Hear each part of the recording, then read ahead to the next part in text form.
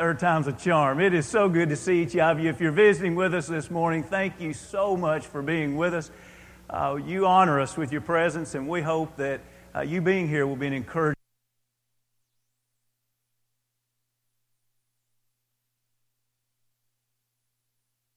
As many of us have experienced,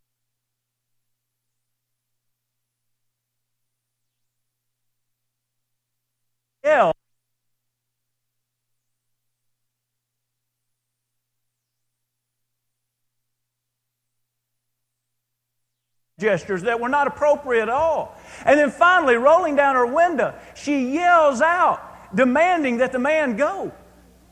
Through the honking horn, the yelling, eventually, just as the light is turning yellow, the man eases through the red light. She stopped. Now she has to wait through another cycle. But her anger is boiling. And so she continues to beat the steering wheel, bang on the dashboard.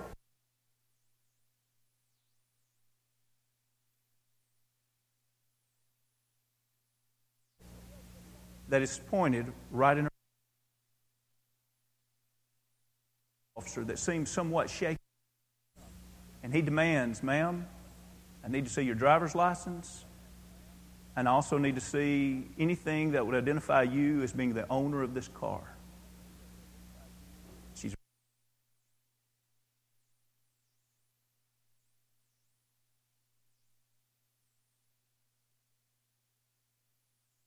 all times. And then as he evaluates all the information, he hands them back and says, "I'm sorry, ma'am. It was just a misunderstanding." He said, "You see, I've been sitting behind you throughout all of your ordeal." And he said, "When I heard out the window and the way that you were acting, and then I looked at your bumper that had on one side, 'Follow me to Bible class.'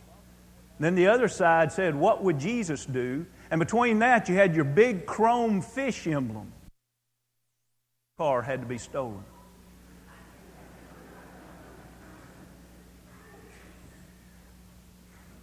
This morning, I need to consider that my words not only communicate to other people my dedication or lack of dedication to God, but I also must realize this morning that my words are things that God will not tolerate.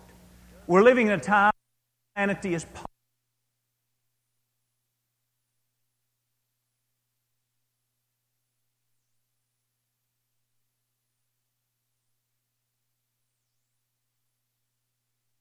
A day, and we just think, "I wish I would not have to hear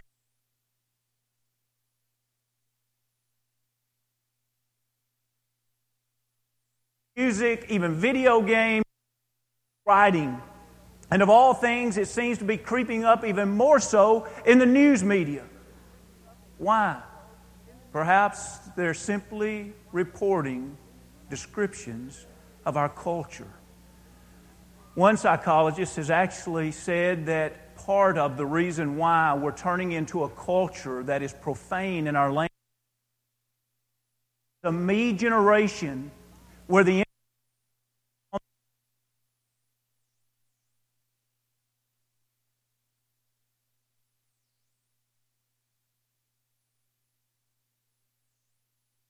thing here.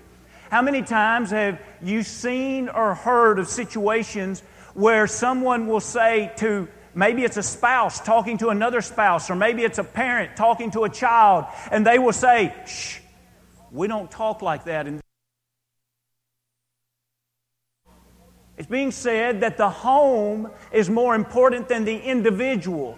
And the home does not have that kind of value structure, so therefore the person, the individual, should submit whatever they're feeling at the moment and sacrifice the tendency to act out in whatever way they want to the core value system that represents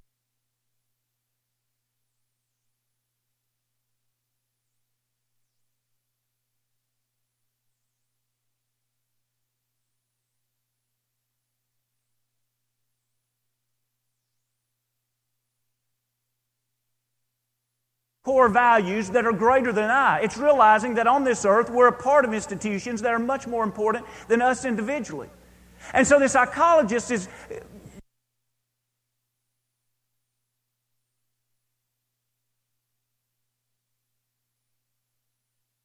because they don't institutions in an unselfish way. That actually profanity is action against the home. It's an action against the church and religion and God. In other words, almost, perhaps even if it's subconscious, gives somebody the feeling when they can use that profanity to say, I'm my own person now. I'm in the driver's seat. Notice, I didn't care who heard me say that. I didn't care if it were my family. I didn't care if there were religious people around. I'm in control. When we think about profanity, and we think about the text that we have just had so capably read for us, we think about how every idle word must be answered. If you remember throughout the series, from time to time, charts from an extensive research that was done by surveying several thousand people by the Barna Research Group, and they've looked at what percentage of the people would say in America today that these behaviors are morally acceptable. And as you see on the first slide there, you see several things.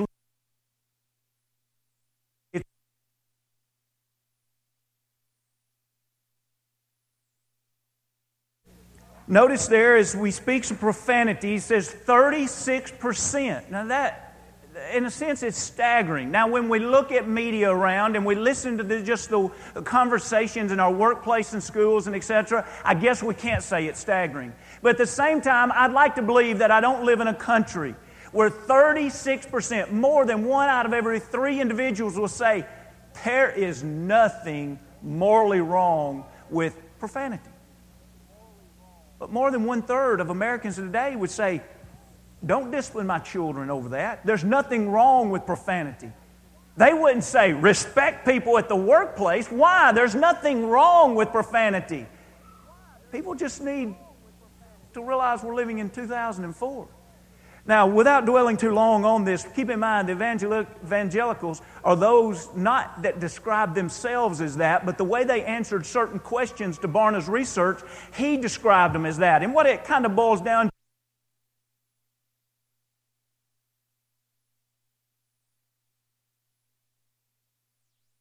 here's the distinguishing part. The relationship with Jesus Christ should affect the way they live each day of the week. Now, with that in mind, it's really amazing that even 7% of those people affect their relationship every day of the week. 7% would say there's nothing wrong with profanity. Now, what we're going to see from Scriptures today is the only thing that Jesus ought to rule their life, but then we'll turn around and say there is nothing wrong with profanity. How sad that is. Now, of course, the next column of those born again are those that believe that they are saved by Jesus, those that attend worship service, but they don't necessarily believe that their relationship with God ought to affect each day of their life. And so, with that in mind, we see that only 1% of those individuals believe that profanity is acceptable. Now, see, we're seeing a big difference now with those that believe that they are responsible at all times. And of course, there's no surprise, I suppose, that atheists, 68%, would say that nothing is wrong with profanity at all. The text that was read this morning helps us realize how we are responsible for our idle words. But let's drop back and look at 3 analogies from 3 verses that led right up to this text this morning. And we can read it on the screen, or if you'd like to open your Bibles to Matthew the 12th chapter, we'll begin reading at verse 33. Matthew the 12th chapter, beginning at verse 33. Note these analogies here and what we can learn about the tongue. Either make the tree good and its fruits good, or else make the tree bad and its fruit bad. For a tree is known by its fruit. And then we have another illustration. Brood of vipers, speak good things. For out of the abundance of the heart the mouth speaks. Now the illustration of a man and calling his heart the treasures of the heart.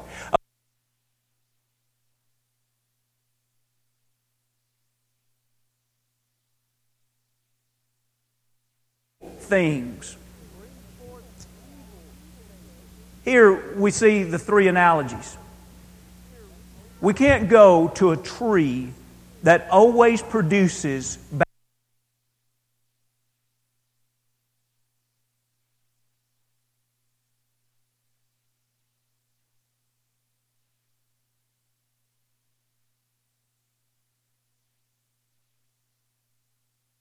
point that he clearly establishes in the very next verse, in verse 34. You see, what's in the heart now is what will ultimately pass through the lips later. It's only a matter of time. It may be in the next few minutes, it may be in the next few days or the next few months. But young and old, I need to hear this loud and clearly right now. If profanity slipped through my lips, if using God's name in vain, using slang words that bring God down, if those things are coming through my lips, where we need to begin today, not because you and I thought this up, because this is where Jesus began, where we need to begin today before we talk about the specific words, is we need to realize something is terribly wrong with the heart. The heart does not praise God for who He is. The heart is not esteeming God. And so, as we talk about profanity this morning,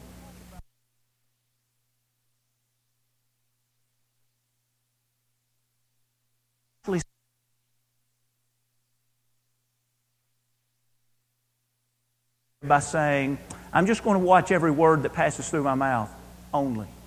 Of course we have to guard the words that pass through our mouth, but that's not where it begins. That's step 2. Step 1 is to say, how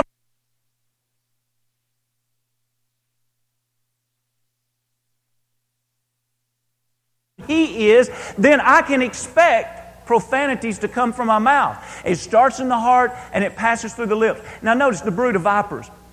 I wonder how many of you would say, now that's a real smart fellow right there. If we had a cage up here with poisonous snakes filled, a brood of vipers, we had several poisonous cage, and a guy walks in, that's always what comes right before. Foolish if you'll stop and think about it. And watch this. And he opens, and he just reaches in, and he starts shaking them up. He's bitten. He closes the door. He starts getting sick. And he's surprised. I can't believe this. I feel like I may die. What'd you expect? Well, I thought something good would come from poisonous snakes. Oh, I thought it really didn't matter how I reverence God. I didn't think that would affect my speech. You see, those two things are the things he links together in verse 34. Brood of vipers. How can you, being evil, speak good things? And then he says, from out of the abundance of the heart, the mouth speaks. I can't shake up poisonous snakes and expect good things to happen. I can't have a heart that's not set up on God and expect for my speech to remain pure. So the point again, for emphasis' sake, is this. If I'm struggling with profanity, my heart has already struggled and failed in its relationship with God. I must work on my heart. I need to repent of some things. I need to set back my focus upon God. I need to get things right in the heart. And then, as Psalms 141 and verse 3 and 4 would say, then ask God to guard our lips. Now, let's look at that third analogy. A good man out of the good treasure of his heart brings forth good things. What is your heart treasure? If we started around the room right now, everybody could tell some things that their heart treasures. I've said to Colton for quite some time, I said, now, when you guys get grown, and you're going to be a young man, and you're going to be struggling out, starting your family, you're going to watch your dad drive up in a nice four-wheel drive truck that's been lifted with big tires on it. And I said, you're going to say to yourself, what's that old man doing in a young man's truck?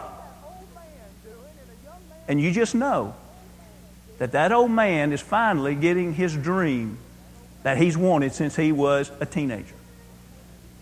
Can't afford it now. Can't afford to keep it up. Doesn't hold enough people. But one of these days, the old man will get it. And as a matter of fact, if you want to know something that's just crazy, I even dreamed last night that I bought one. And then bought it from termite. It's a pretty truck.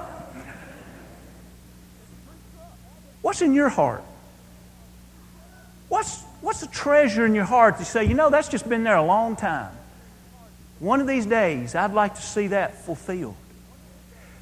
We can have some of these things that they're more just wishes and wants. God ought to be in the depth of our heart. More than anything, I want a right relationship with God. More than anything, I want to see God for who He is.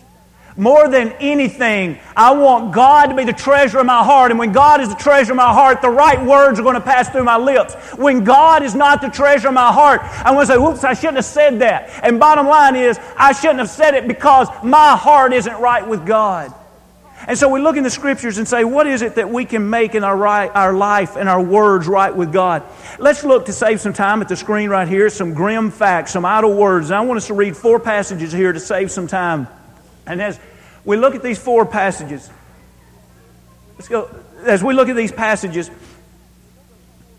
the reason I put grim facts is not because the Bible is I'm not saying the Bible's grim facts. I'm saying when we look at a society around us that's just full of profane and using God's name in vain, and people use slangs like gosh.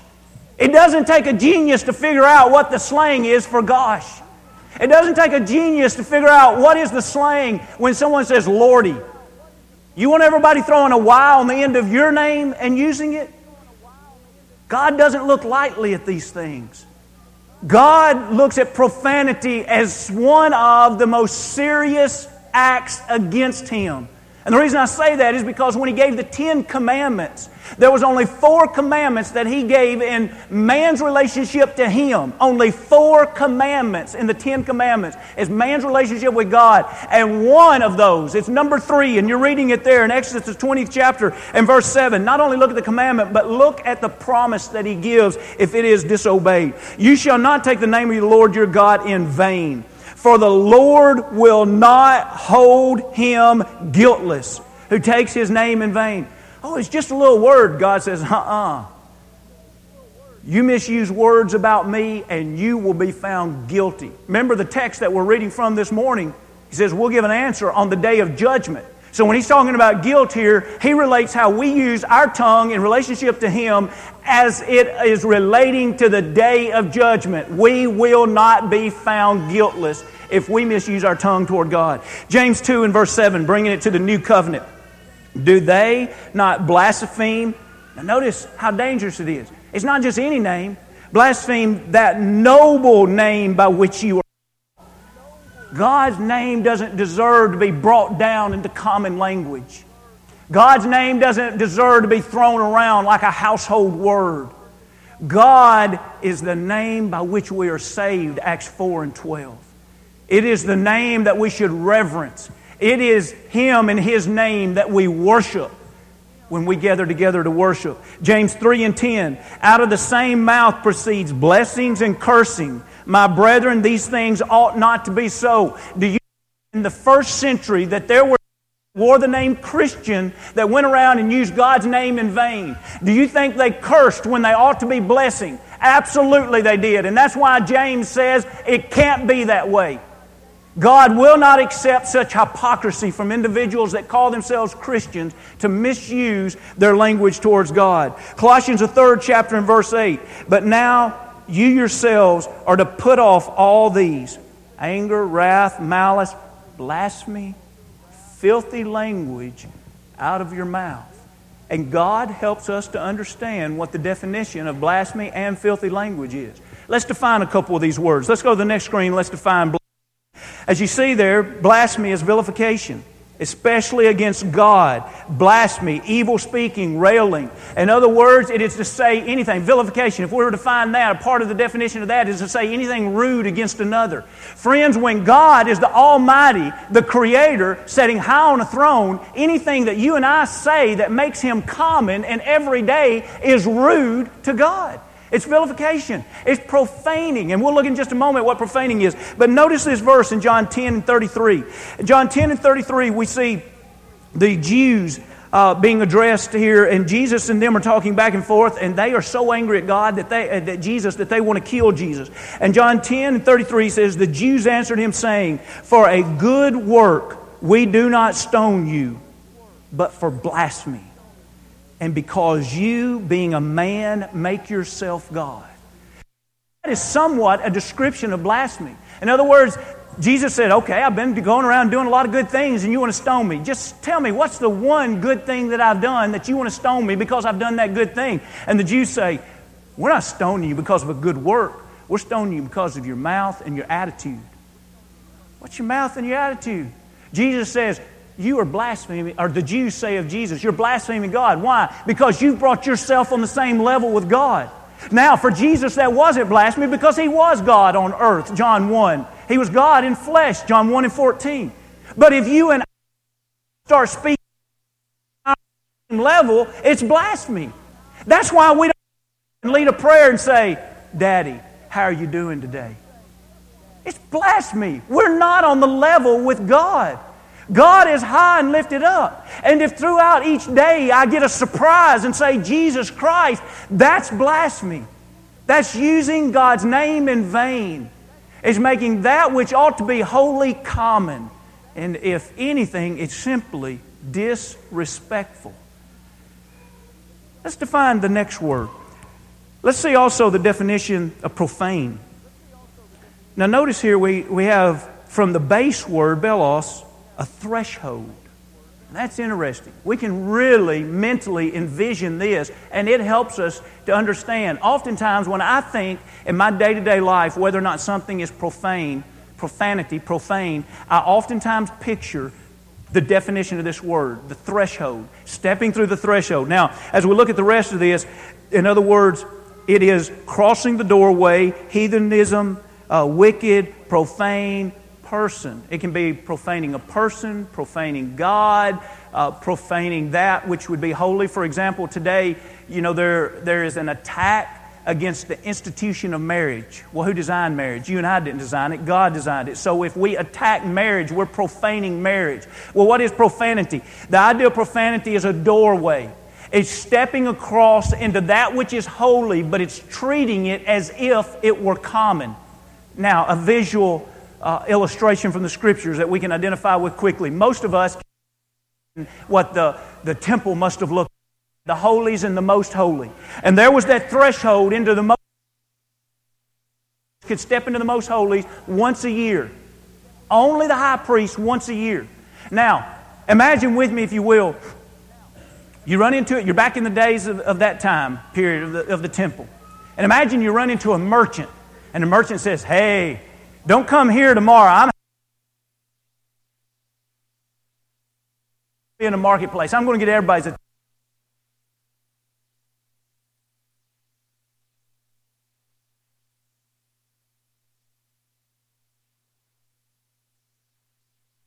For the threshold in the most holy, God will strike you for that. You can't make the most holy place profane by just selling merchandise. I can understand that. Taking that which is common and crossing the threshold and making it a part of that which is holy. We can't bring God down to being our buddy.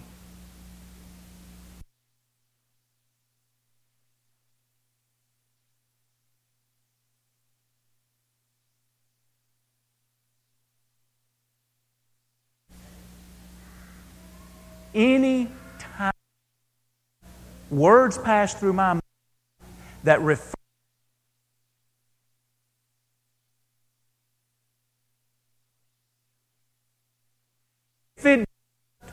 and it's you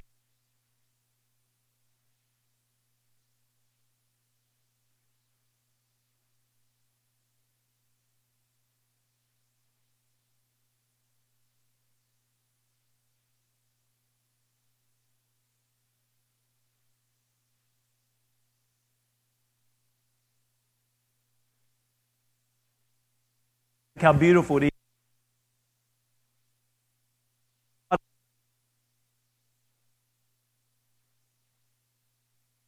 That at the name of Jesus, every knee should bow of those in.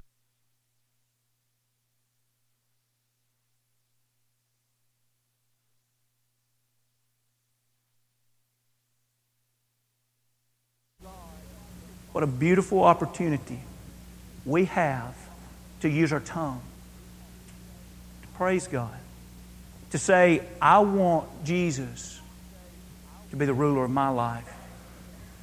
Yesterday, in the teacher's workshop that we had yesterday afternoon, one of the teachers, Andy Conley, made a real good point from the Scriptures, and he was using, I can't remember, it may have been this passage, but if not one similar to this, that is using the word confess.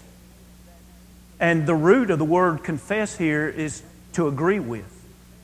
So notice what's being said here.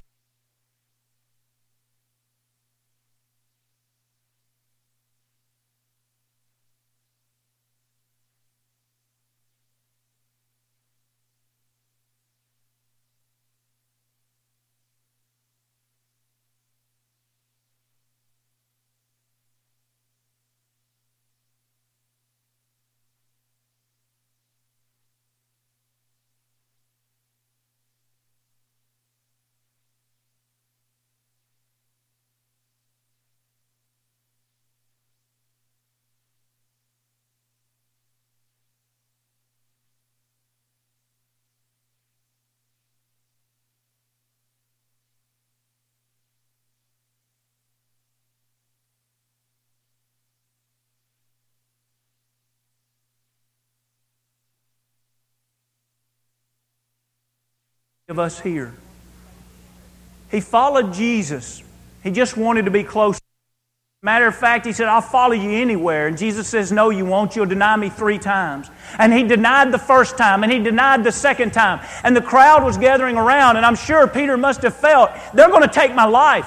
I see what they're doing to Jesus, and I'm going to be next if I don't separate myself from Jesus. So what does Mark tell us that Peter did to separate himself from a follower of Jesus? In other words, Peter wanted to do something where they would immediately know, okay, you're right. You're not a follower of Jesus. The Scripture says he began to curse and swear. And apparently they accepted the fact that he was not a disciple of Jesus. Because disciples of Jesus do not bring God down in their speech. He went out and he wept bitterly. I need to.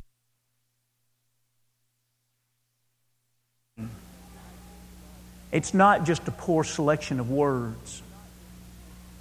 I have just spoken against my Father in heaven.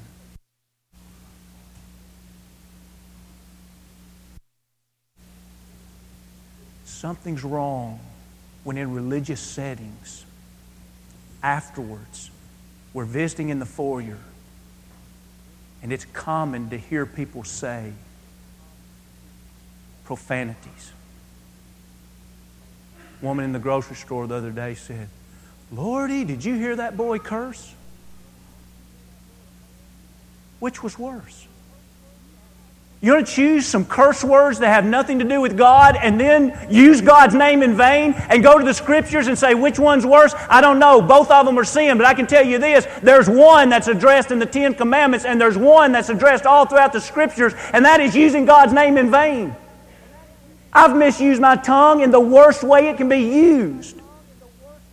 When I speak against my God in profanities, such as using His name in vain. I need to be brokenhearted. I need to break those habits. And I need to get clear in my mind to recognize that God's name will never pass through my mouth again unless it is in a rightful manner. Adoration, appreciation.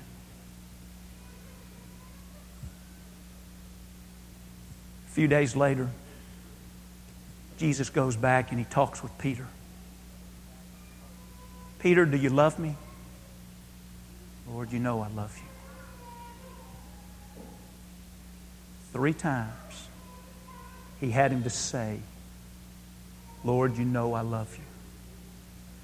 3 times he used his mouth against Jesus. And 3 times Jesus had him to come back, not to ask him, say that day about me. He asked him, do you really love me? Friends, if I had to pick one area today, a religious culture, people are not taking serious that will separate them more quickly from God than anything, this would be one of the top 3. And I want to urge you to realize this morning, if I'm misusing my tongue, I need to know that what Jesus is not only going to ask me about is how I'm using my tongue. He's going to ask me, do you even love me? This morning, let's make sure that we leave here with a renewed heart that says, I do love you, God. And you can listen to my words this week and I'll prove to you by my words, I love you. I love you with all my heart. And my tongue will prove it. This morning, there's no greater thing that we can do to give our heart fully to God. That will help with all the issues of life, Proverbs teaches us. And so if you've never become a follower of Jesus, if you've never devoted your life to Jesus, maybe you're longing to do so. Maybe you've even tried at one point or another, but now you know fully what you need and want to do. And you want to repent of sins and confess before man that Jesus is the Son of God and be baptized into Christ for remission of sins. Please do that this morning. What a wonderful way to use the tongue to say, yes, I believe Jesus Christ is the Son of God. And with that confession saying I'm in agreement with His will. Maybe you've been baptized into Christ and somewhere along the way you've lost what you ought to be. Please don't let arrogance stop you from returning to what God wants you to be. Tongues, let's use our heart in service to Him. If you need to repent and confess sins and pray forgiveness, if we can help or encourage you anyway, come as we stand as we sing.